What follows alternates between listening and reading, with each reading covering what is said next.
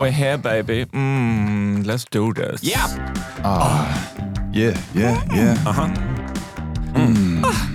Oh. We were told we should do a podcast. Yeah, baby. We were told we should do a podcast. Yeah. Yeah. Someone was like, Podcast. you should do the podcast. And we were like, Motherfucker. Podcast. yeah, okay. Do a podcast, motherfucker. Podcast. It's a great idea. That's So we literally, So we did it. here we are. did it. Do it. Here we are. Yeah, that's pretty good. Yeah. So we did a podcast. And we did it. And now we're Yeah.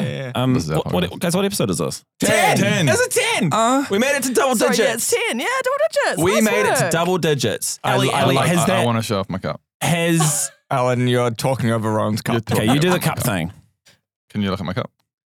It Another says, white for boy anyone with who's it. not watching the video, another white boy with the podcast. Thank you, Ellen. Did you make that? Claire got me this. Claire got you that. Another That's- white boy with a podcast. That's amazing. It's That's into my. We're that's into filling... Wait, what does she mean another? We're filling a niche here that He has... means like apart from the two of No, us. apparently, he's- there's one or two other people in the world have done the exact same thing as us. Wait, what? We've got a podcast called We Were Told We Should Do a Podcast. Yeah. Well, that's frustrating. Maybe that's why we're doing... Oh, okay. I've lost a lot of inspiration. We should look into that. We should look into that. Anyway, Guys, ladies and gentlemen. episode 10, double digits. This is a milestone. Ellie, has this ever been done before? I don't think it has, No, actually. it hasn't been. I've been doing a lot of research Yeah. and I have not seen a podcast that's reached 10 episodes. No. So well done. We showed them. Yeah, you really did. Guys, We've done us. Yeah, you've Is done this it. going to be our thing we do, episode 300? Has this ever been done? Are we going to keep doing this? I think so. I love think it. so. I love it. Keep doing it. I love it. You got to celebrate the milestones. You gotta Ron. celebrate the You just got to milestones. celebrate it. Double Yeah. digits. This episode, we've kind of been teasing almost every episode up until this point. And, Yeah. I do and want to actually give a quick disclaimer on this one. Yeah. So go on. this episode contains discussions about mental health. So we kind of advise listener discretion because, we're going to be delving into some pretty deep topics and make sure you're in the right headspace to be listening to this. We've left some resources in the episode description. Yeah. This is most certainly our experience with mental health, I would say. Yes. I'm the one that's going to be kind of just like being almost the host of this one, mainly because you guys have probably got the most recent experiences of dealing with your mental health. So it makes sense for me to be the one kind of. I've got my own journey as well. Yeah. But you've got more recent kind of journeys. And just continuing on from what you said, we are not professionals. This is just our own personal stories, and hopefully there are some positive takeaways to take away from this podcast. We're gonna have I like to think so. our own advice from our own experiences. But we, like Alan says, we're not professionals. Don't go. What works for them will work for me. We're just a bunch of guys that have our own experiences. We're some white boys with a podcast. We're white boys with a podcast and mental health issues from time to time. To be fair, part of the reason that we wanted to talk about this, and you may have seen our mental health videos on YouTube, is we are quite passionate about mental health. It's something that the three of us talk about a lot. Not just the three of us, but our wider Viva family with Ali and Ben and Brett and the rest of the Viva crew. Which I think it's very healthy that we talk about mental health so much. I think so. I actually I was talking to, I can't remember who it was, someone the other day, and they're like, yeah, me and my workmates and my friends, we just never talk about mental health. I'm like, oh man, I feel like we talk about it all the time at Viva. Yeah. We're pretty open about it, eh? Yeah. Like it is something that even in today's day and age, I mean, this is going to delve into questions I've got down the list, but even in today's day and age, it's especially in men, especially in New Zealand men, I think it's still something that is not talked about much. It immediately takes a weight off sharing how you're feeling or sharing how your mental health journey is going with others. Right. I made it anytime I was in really bad headspace, I made it a priority to tell you guys about it, because then you get a little bit of, I don't know, just something lifts. A weight shared is a weight lifted. That's exactly it. And I really quickly before I proceed, quick save. I've saved it there. I'm going to load back up. This is just such an important chat that I want to be able to. I want to be as articulate as possible. And I've been kind of stressing about this one for a little bit because it is so important, and I know so many people listening do have mental health journeys that they've been on or are currently on, and I really want this podcast to resonate with people and to hopefully make their them not feel so alone. So I hope this does that for you.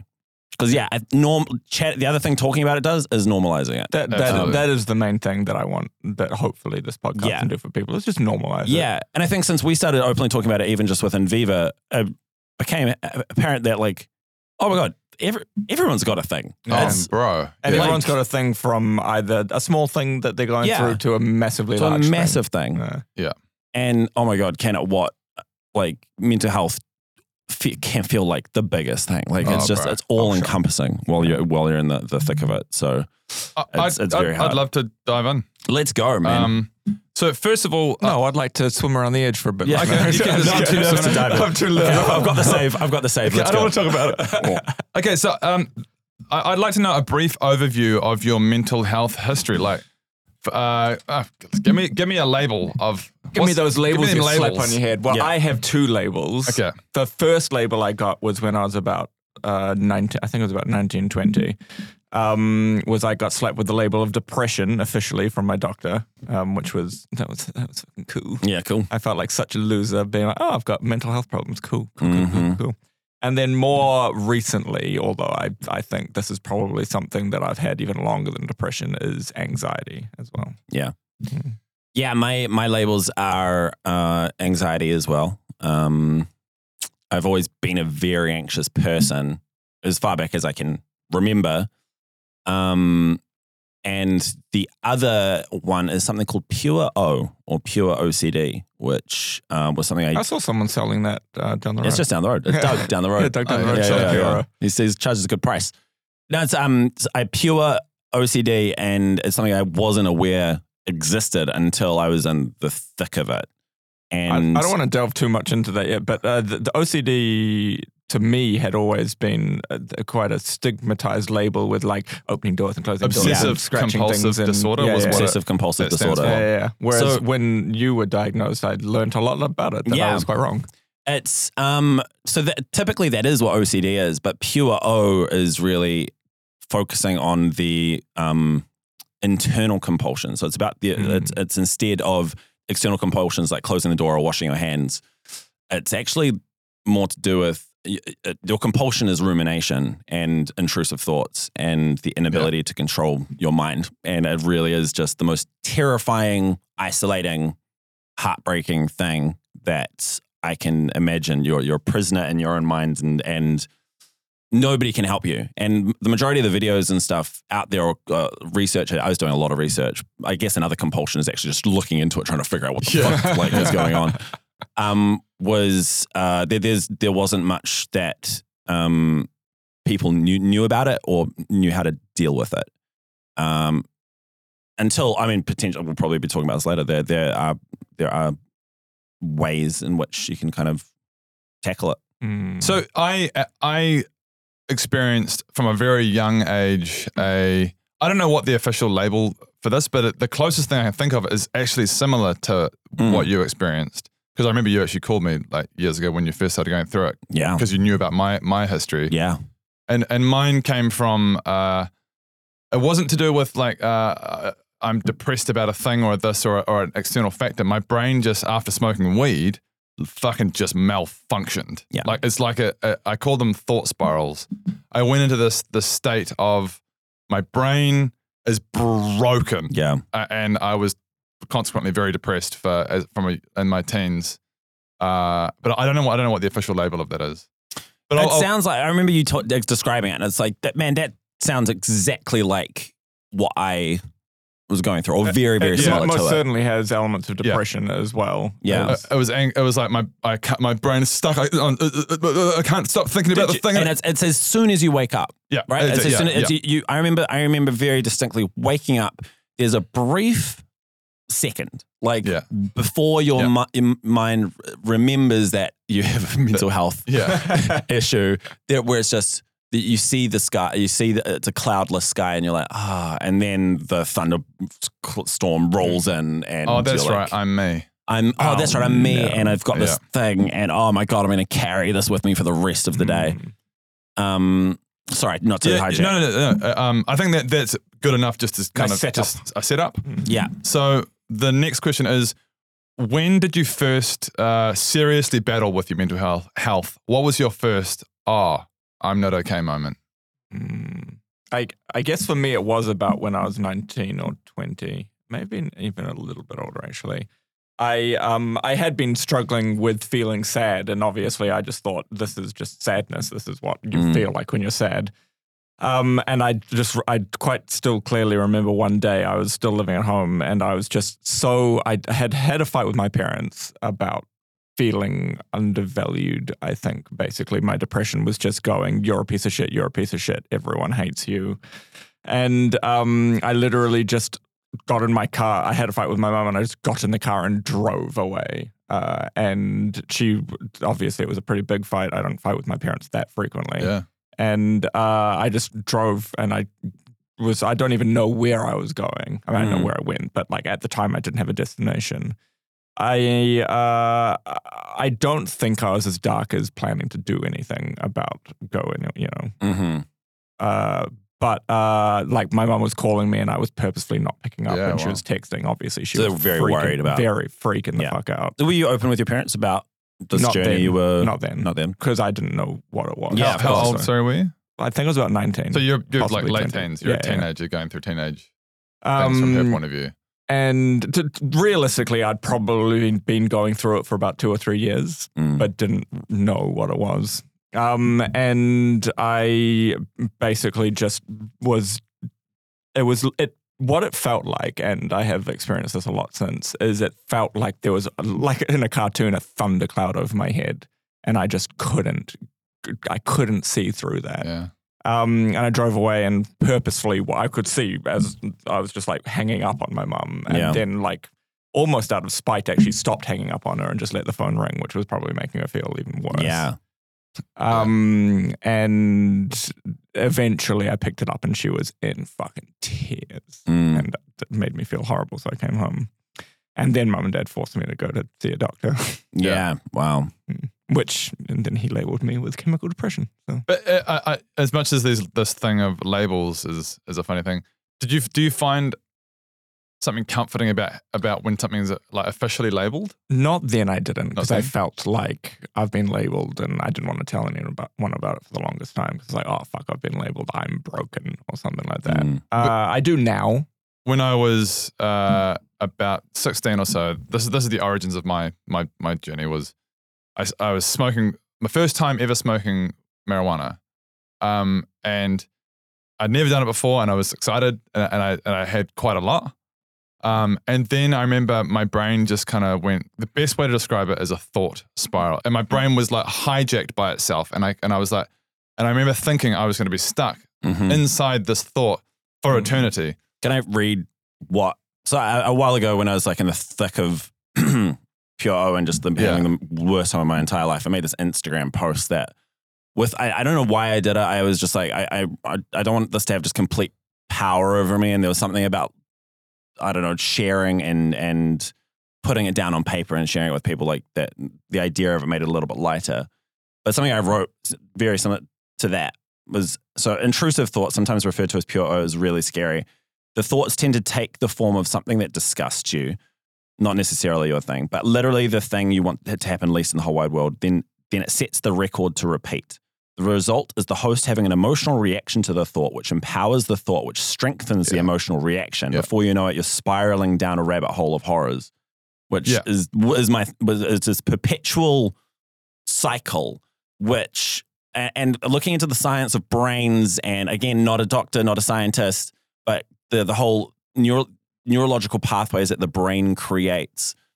If it's creating these little highways, and the more you think about it, the more entrenched this thought and emotion combination becomes, to the point where it's probably one of the strongest thought patterns you've got in your mind, that it really does start to feel like it defines you. Yes, and does that sound similar to It's what? very, very similar. My one wasn't focused on like a thought that disgusts me or whatever. It was just, the thought was this is part of the problem, is how ludicrous the thought was. Yes. The thought was, you're gonna keep thinking this thought. What thought? This thought. That doesn't make any sense. You're gonna keep thinking this thought. This thought. What thought? That doesn't make any sense. Yeah. Like, think about how ludicrous that thought little That was pattern. one of my thoughts as well. And it just gets faster and faster. And I'm like, what? How do I get out of And this? it literally is it's like you're saying that getting faster and faster. It literally is. It's strengthening. It feels like it's just getting faster and faster, and you it's just getting stronger and stronger, and is overpowering you. And the more you resist it, the stronger it gets. The irony is. And I remember insane. while I was like high on weed, I was in this, and I felt like I was literally in hell. Yeah. And I remember thinking, oh, I've stepped outside of reality. I am now in this hellscape, which I'm going to be stuck in for. I believed I was going to be stuck in this brain. for eternity. Like Yeah. I'd stepped outside of the fucking Matrix or something. And it's horrifying because it does stick with you, and it does stick with you for a long time. Yeah. Which reinforces the, oh my God, eternity thing. Yeah. Like if you wake up and the first thing you think of is that thing that immediately fuels it, like it's throwing gas on the fire. Starts the spiral for the day. Yeah. And after months of it, you're like, Yeah. this is my life. This is me literally for eternity. And you hear case like going online and doing your own research it can be helpful, but it can also be incredibly detrimental. That's why people say never be a Google doctor. Never be a Google doctor, because there are people in comments of these like, what is pure OCD or mental health journeys and stuff? And the comments are like, I've been dealing with this for 20 years. Don't give up the fight. And I'm like, oh my God, no, I can't. Like, I'm on the same page as you. I never got to this level where I was like really considering the worst case scenario, but I definitely understood it. And I was like, if this is what life is, I don't necessarily want to be I know. here. I've been to those dark thoughts as well. Yeah. Can we rewind a bit with you? I've got memories when you called me one day. Tell me the origins of what was your moment. Yeah, my one's a tricky one to pin down. My mental health, I think, very much ties to my fear of one of my big fears in life of essentially being here on Earth one time, like, and what's the most like, and what scares me the most, and that I think is isolation and losing people that I care about most. Which, as I've gone through life, I've found more and more people that I care about, and the intrusive thoughts / PRO really targets them. Yeah. So early relationships, it would target them, and to the point where it was like, it would drive a wedge in my relationships with other people, which made it even scarier because I realized the power of the thought, or the power of mental health, where this thought has affected me so much that it's gotten out of my mind and has affected reality. Like it's affecting your real life. It's affecting my real life. This girl that I've had breakups before based on this. This relationship that I was in and was really excited about is ending because of a thought, like of a mental illness that and I think I was young and naive that like I kept pushing it away, and then I'd go through life for months, maybe years, and it wouldn't be a massive issue. I definitely noticed that I'd overthink things at parties, or like if a conversation didn't go too well, I'd ruminate on it, or I'd stress about things that I was like, I'm pretty sure people don't stress about this stuff as much as I am.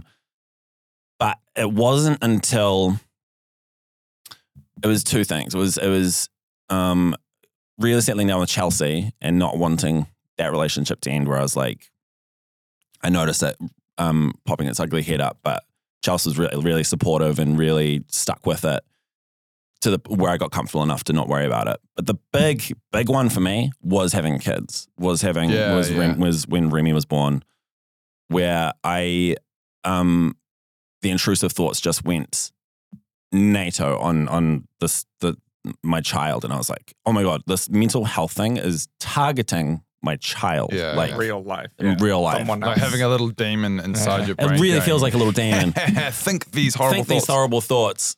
And you're going, no, no, get out of my head. Yeah, I got. I'm going to make you focus on these thoughts. Yeah, did I? Yeah, it's like what intrusive thoughts are is literally showing your brain what morally disgusts you, like, and setting it to repeat. And it's like, and I'd had experience of literally relationships being torn apart because of this, and I was like, I think that was the big. So I'd been living with this for years, but it really came to a head when I had Remy, and was like, I'm not gonna, like, I could see this path of going, oh my God, I'm literally anxious of my child. It became a trigger where Remy would come into the room and I'd be triggered by her because what she reminded me of was this mental health I remember journey that I was on. getting a phone call from you, and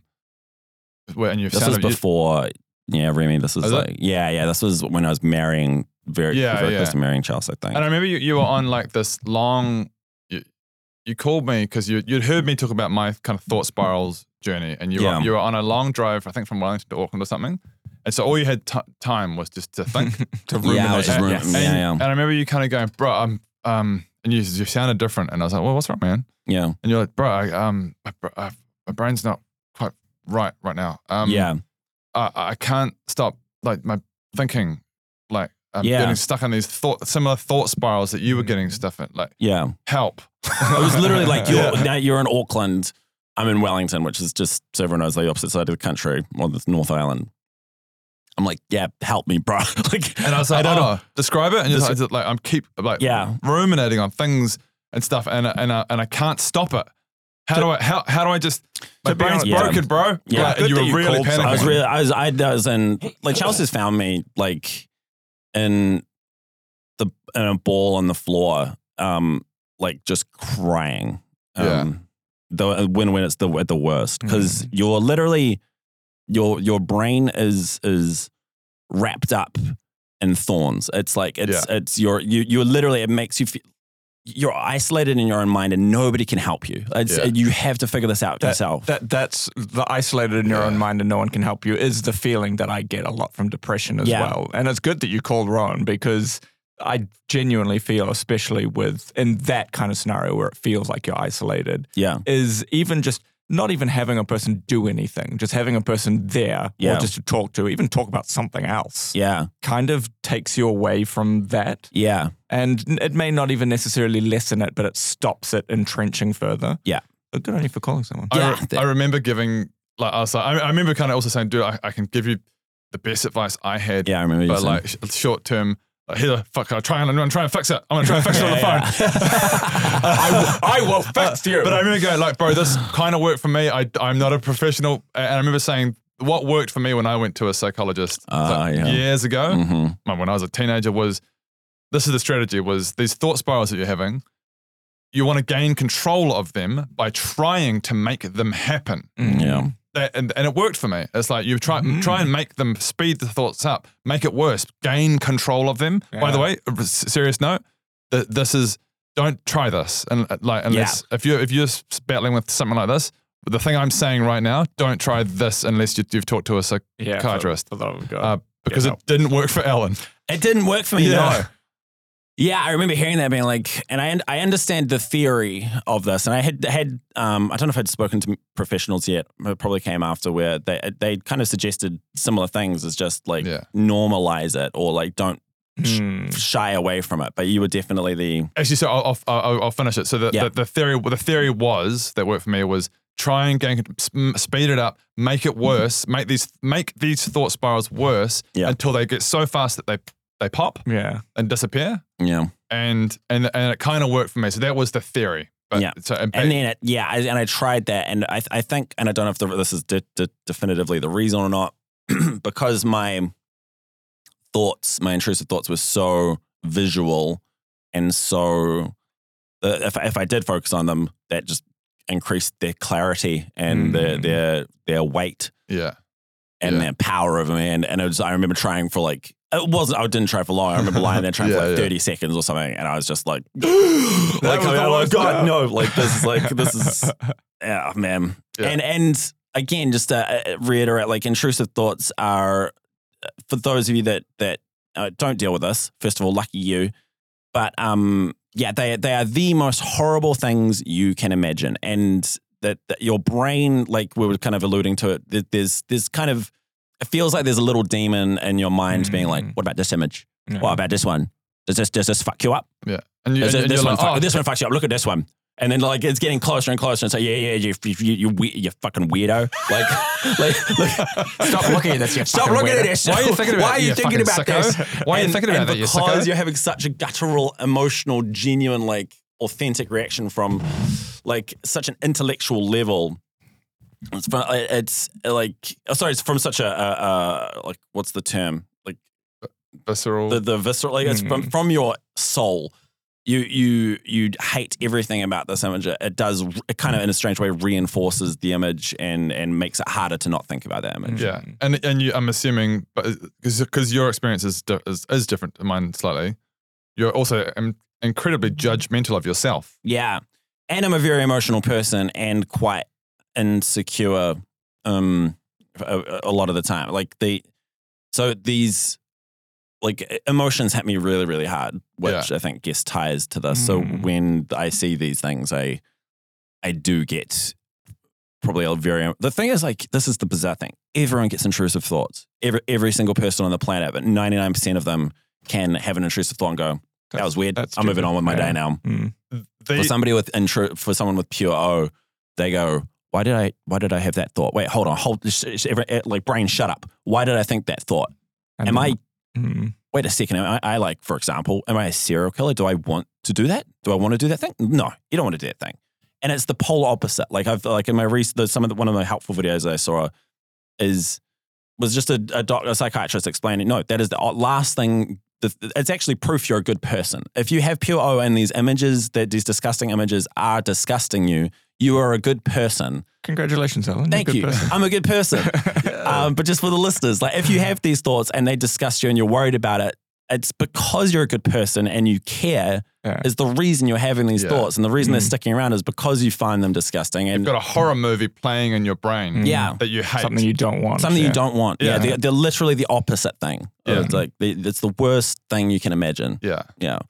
And that is just so isolating and terrifying because, I mean, the horror story, it feels like a horror. You are scared of yourself. The cruel thing about your one as well is because of that, it makes it very hard to talk about. Yeah, no, I don't like talking about the specifics, but it's not just because they are horrible thoughts. It's because intrusive thoughts are literally meaningless and discussing them gives them like more power. Yeah. And you feel you're ashamed of these thoughts that you go, I don't want to talk about this. Yeah. So I'm 100%. Putting it out into the world actually makes it more real. Kind of, yeah. These thoughts, they mean nothing. They're just thoughts.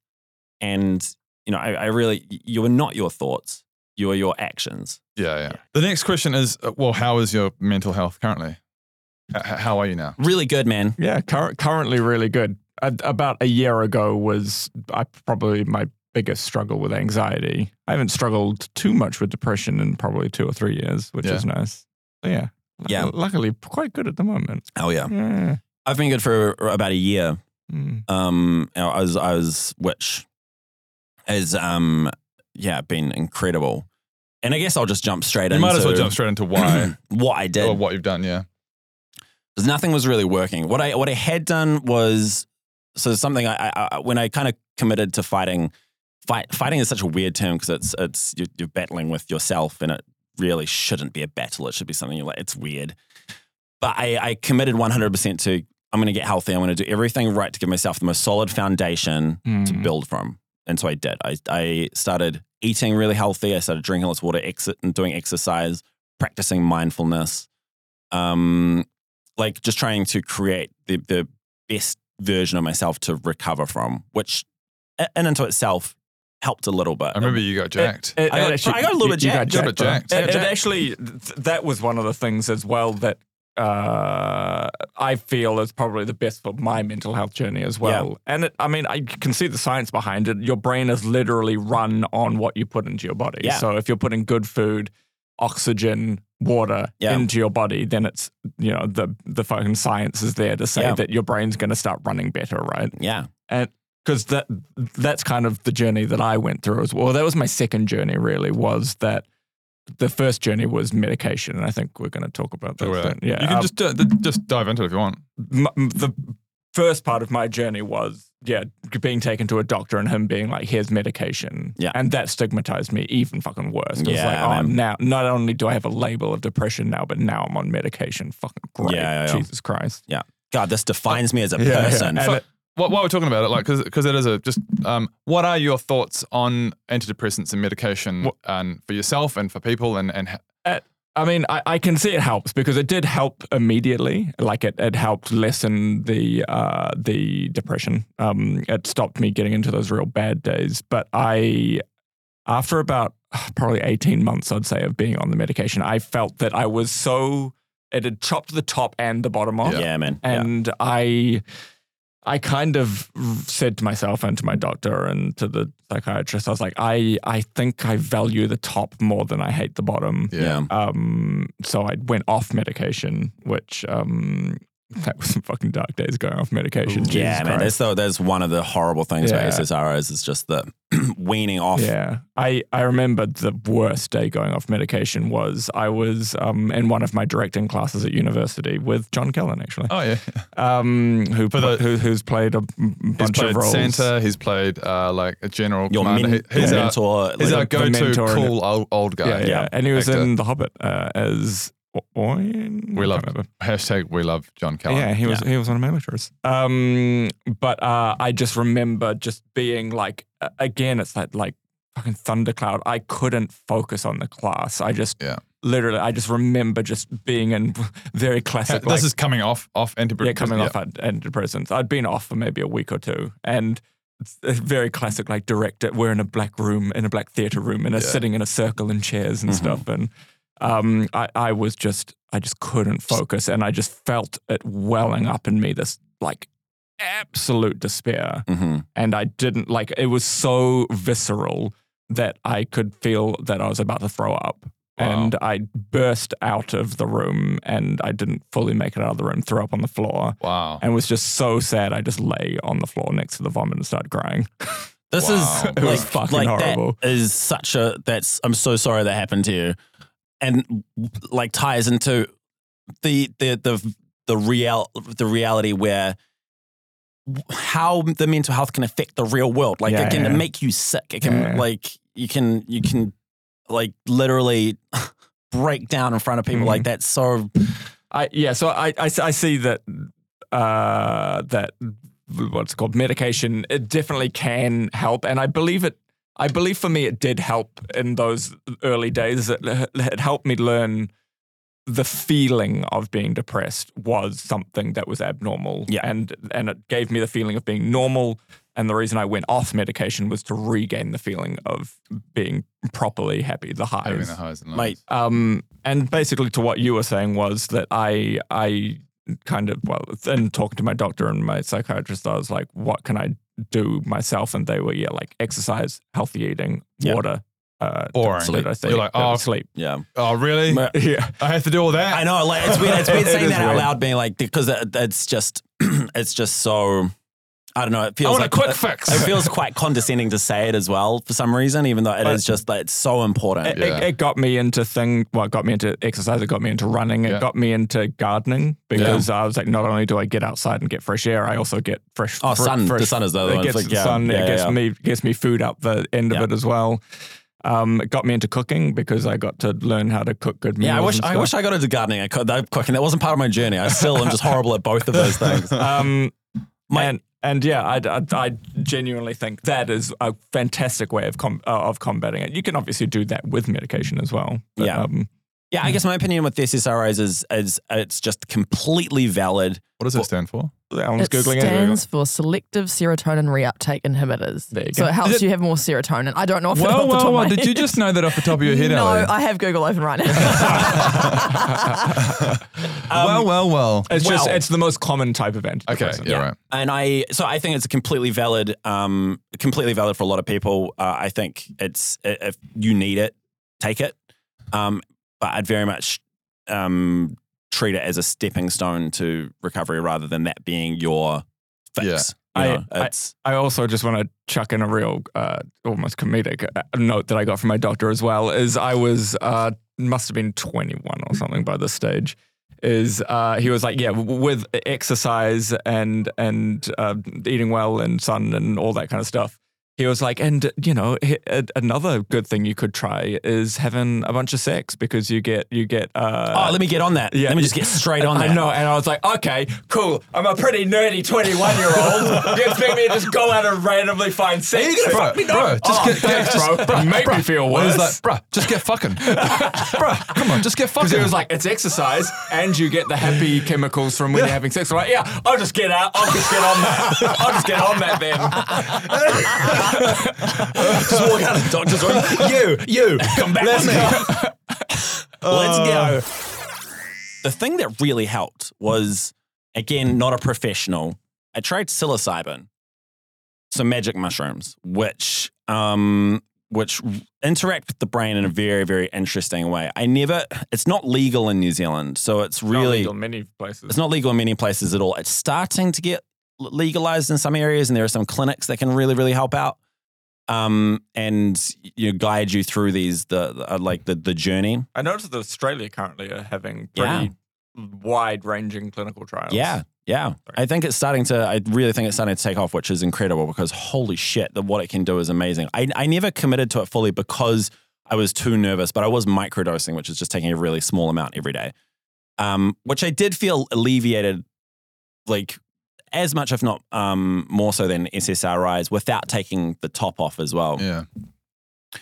But it didn't fix me because I didn't commit to something called the hero dose, which was, I don't know, that's the unofficial term. It's essentially a massive dose that rewires your brain. But what is legal in New Zealand is ketamine.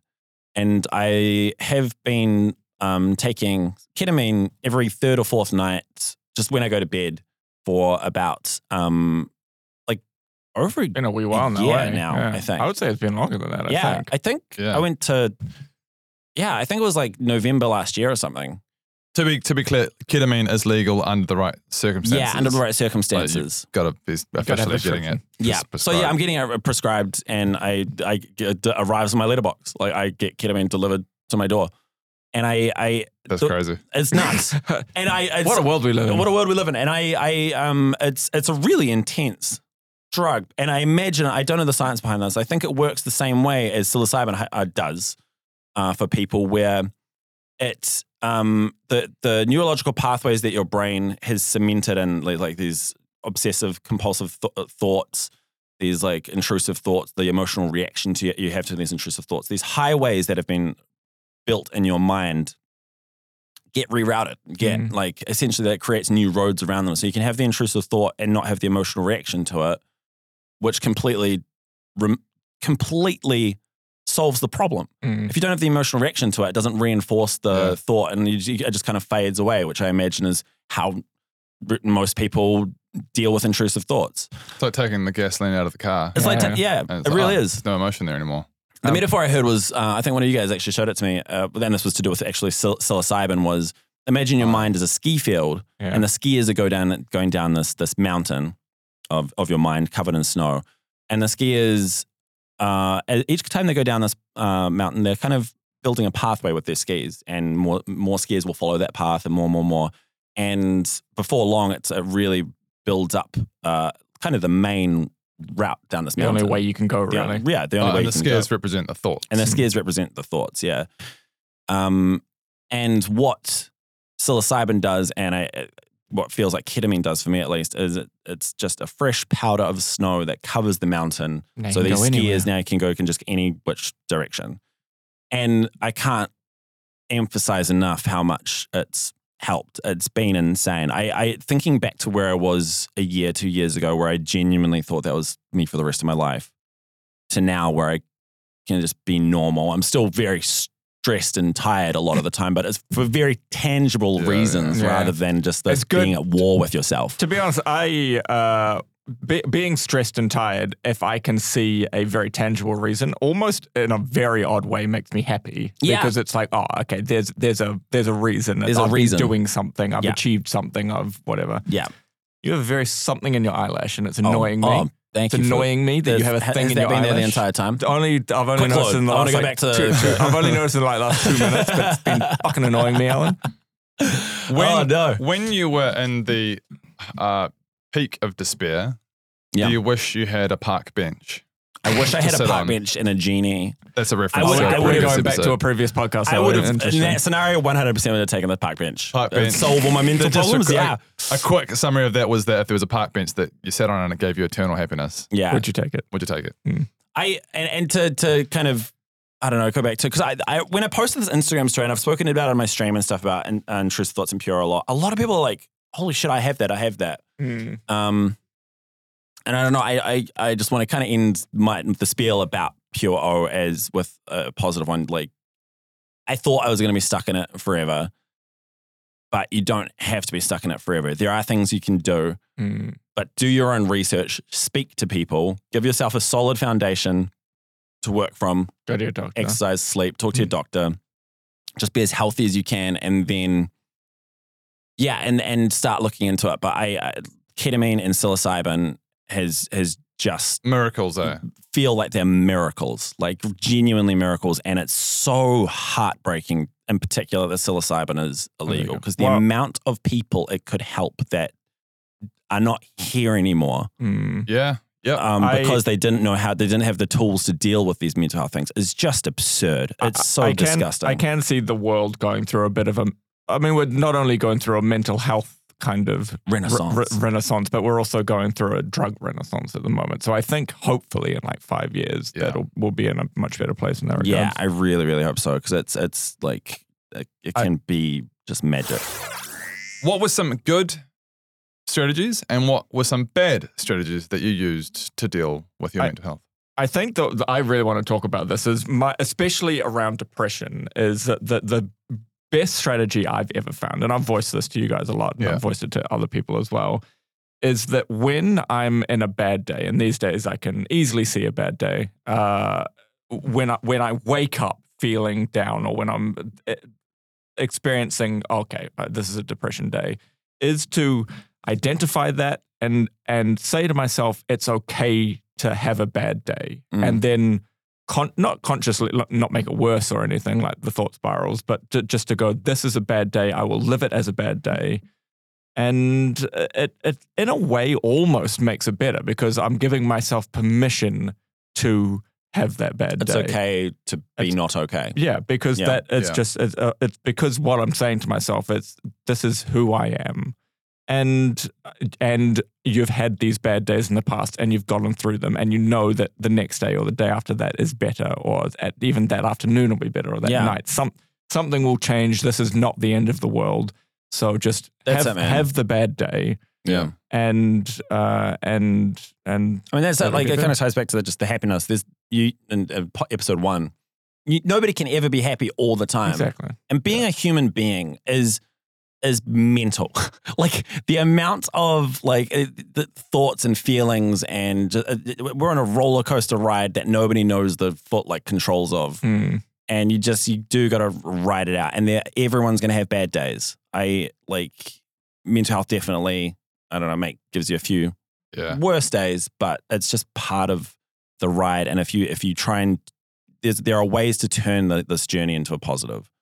I don't think there's anything that I've done necessarily to make it worse consciously, I guess. I guess the main things that I would have ever done to make especially my depression worse is hiding away and not talking to people, trying to fix it or something.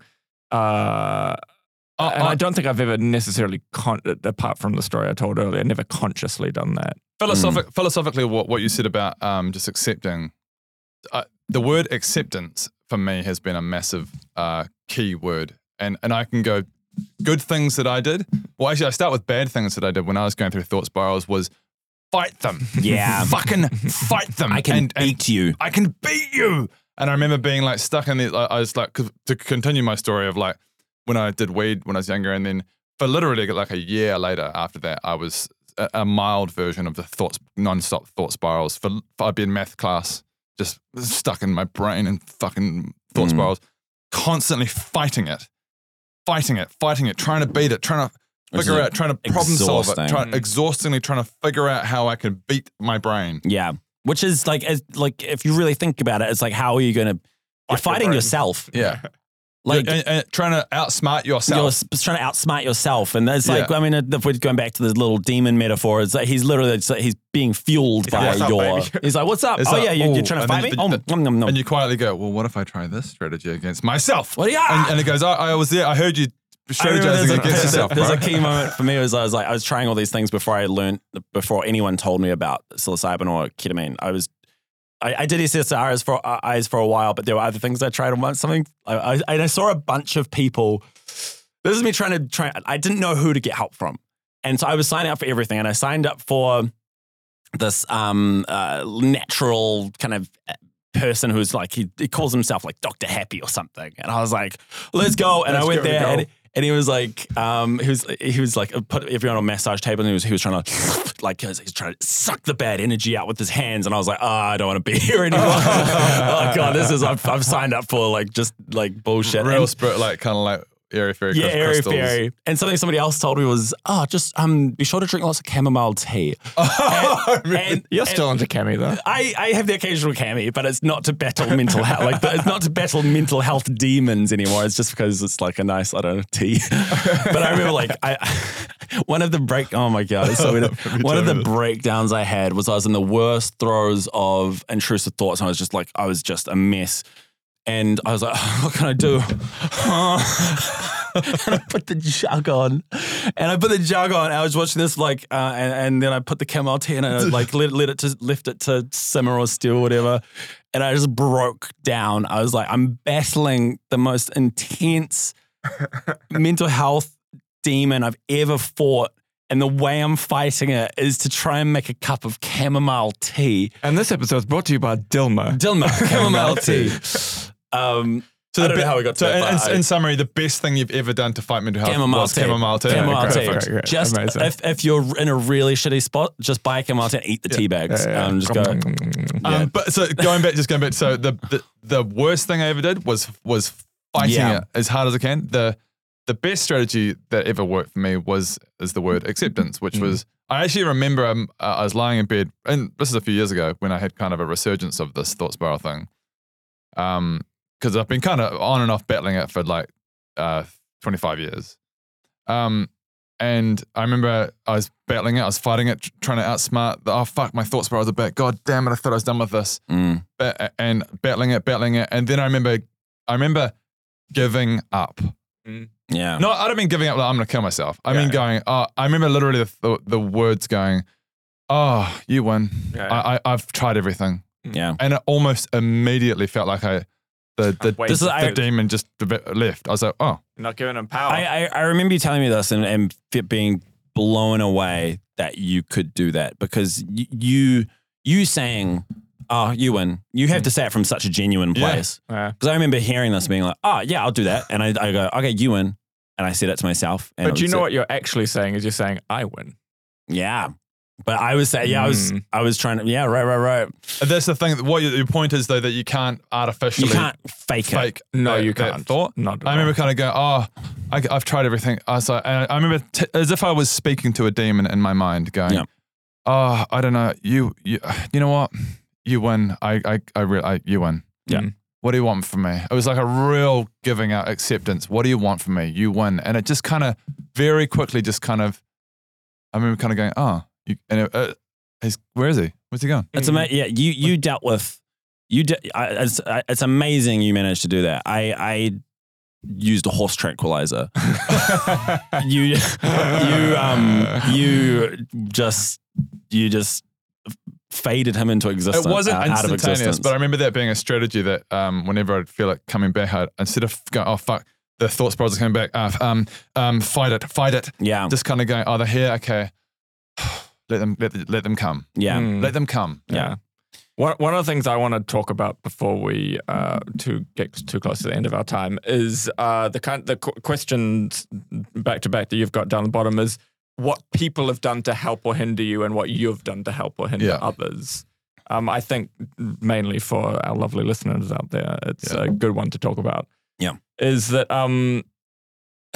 it feels like I'm going to start with the second one. It feels like when you see someone that you know and love going through mental health struggles that you want to fix. That's what you were saying earlier with that one. It's like, I will fix you on the phone. Like, how do I fix you? Yeah, what can I do to fix you? And I mean, we've done this joke in our mental health skits. Is it feels like we did it with the button. Like, what can I do to fix you? I will do say anything. Eat an apple. Fucking do some exercise. Do push-ups. Do whatever. I don't know. I'll try fix you. And like, I know when you're trying to help a friend, someone you love, that is coming from a place of love and help. And I want to help you. I want to fix you. But it never feels like it to the other person, to the person who's got depression or to the person who's got anxiety or to the person who's going through their struggles, because you can't quite see what they're going through. Yeah. And that's something that like my fucking whole personality is fix the problem. Yeah. And that's not just about mental health. Like if Jen comes home and she's like, oh, this thing happened at work today. I'm like, well, have you spoken to your boss maybe about, redistributing? That's just my fucking personality. And the thing that I've really come to terms with recently is when friends or family are struggling with mental health is just to be there. Yeah. Just to talk to them about it, not solve it, just tell me about it. Yeah. I want to hear about it. And then just kind of just be there and talk about other things and help with your presence, help with just your love, basically. Mm-hmm. Don't fix it. It's kind of the difference between sympathy and empathy. There's a kind of a difference between those two words, and it's focusing on the empathy part of it, which is just kind of climbing down into their hole with them and kind of going, "Hey, this sucks. This sucks, man. I'm sorry you're going through this. I'm sorry you're going through this." The metaphor, and sometimes it doesn't have to be a metaphor, I always use is just getting a blanket, putting it on them, giving them a cup of tea, and going, "Yeah, good luck. You got this." Yeah. Maybe you don't got this, but maybe not today. But maybe not today, but don't worry about it. Yeah. Have you tried having an apple? Have you do some press ups? Yeah. Like literally, it sounds really weird, but sometimes if someone says to you, I'm not doing well, just going, oh, that fucking sucks. Yeah. It's so, because that's what they want to hear. Yes, it fucking sucks. Yeah. My brain fucking sucks today. Yeah. And having someone go, oh, that sucks. Ooh, damn it. Yeah. And go, thank you. Yeah. Thanks for validating. It does suck. Thanks for validating the thing that it does suck. Yeah. I mean, that's why we did our mental health series, was not to fix your problems. We know we can't just by the way, here's a solution to mental health. The whole thing is that we made the skits to make the topic of mental health more accessible. Kind of like what I was saying earlier is that we talk about it ourselves a lot, so we wanted to talk about it with our fans in the form that we know, which is comedy sketches. And even though we've only made a handful of them, when we haven't been to conventions in a wee while, but anytime we do go to conventions, it's the most common thing people mention to us is they love the mental health sketches. It really making these, and same with when we're streaming or just bumping into fans on the street, like that more often than not, it is talking about the mental health sketches, even though we just made a handful of episodes. And it really highlights, God, just how normal it is to not be okay and to be dealing with something. Like within Viva, it's not. I think everybody I talk to within Viva like has some journey, has some journey they've either been on or are currently going through right now. It's kind of amazing how many people deal with. Yeah, as soon as you start talking about it, you realize that, and it normalizes it so much, and I think that in to itself is a massive help. Just knowing you're not alone, because you are not alone. The whole world. That goes back to it when I was saying right at the start when it came to labels. Yeah. The weirdest thing happened to me when I thought I was literally alone with this weird condition, this thought spiral thing that no one else on the planet has ever dealt with. I genuinely believed that. I thought I'm weird, man. Yeah. And then when my psychiatrist gave it a label, he said, this thing is a common thing that people who have had acid have. The moment he said that, I was like, oh my God, I'm not alone. This is a thing. I remember having he put a label on, and I was like, oh, thank fuck. Yeah. I remember having a very similar thought when I was I figured it what I had online when I was like just listening to somebody talk. I was like, oh my God, this is what I have. Oh my God. And just the fact that people were discussing it already, and this video had however many tens or hundreds of thousands of views, and the comments below were all like, oh, I'm not alone. Oh, I'm not alone. Like, I was like, I feel that. I'm with you. You are not alone. Yeah. but then you find out what it is, and you start reading into how many people are just like having the worst time or have been struggling with it. I was like, oh God, this is awful. I wish I didn't know more about this. Yeah. I don't know. Mixed emotions. Mixed emotions, yeah.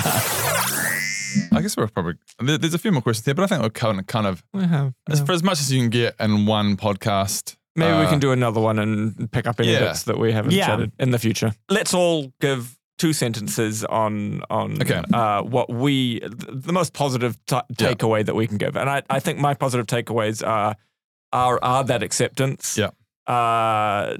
Giving power to it and yourself. Because it is you. Yeah. And helping others. If you see someone who's struggling, be there for them. Mine is, you are not alone. So talk to people. If you have people in your lives that you can talk to about it, like I think it's just helps so much, and it will just continue to normalize these journeys that we're going on, and you will get through this. Yeah, it's just it's a rocky patch, but you will get through this. The same for me is just talk about it, and especially men. I'm gonna say New Zealand men, but I think men in general. I think men in general. I mean, all people, all humans, but especially men are renowned for not talking about their feelings as much as women, and I just talk about it. And if you're not a talky person like we're thespians, if you're not comfortable talking about it, honestly, our skits or even this podcast or sharing those kind of things, I really recommend sharing our skits with a mate, those mental health skits, and kind of go, mental health, right? Yeah. It's a good way to just start the topic, and then you can kind of edge into the topic. That's why we made them. But talk about it, man. Just start talking about it. And have an apple. And but the main thing is just have an apple, and it should typically fixes every mental health 100% problem. fixes it. Yeah. Jokes. Check out, there's a sketch linked on screen. linked on screen on Spotify.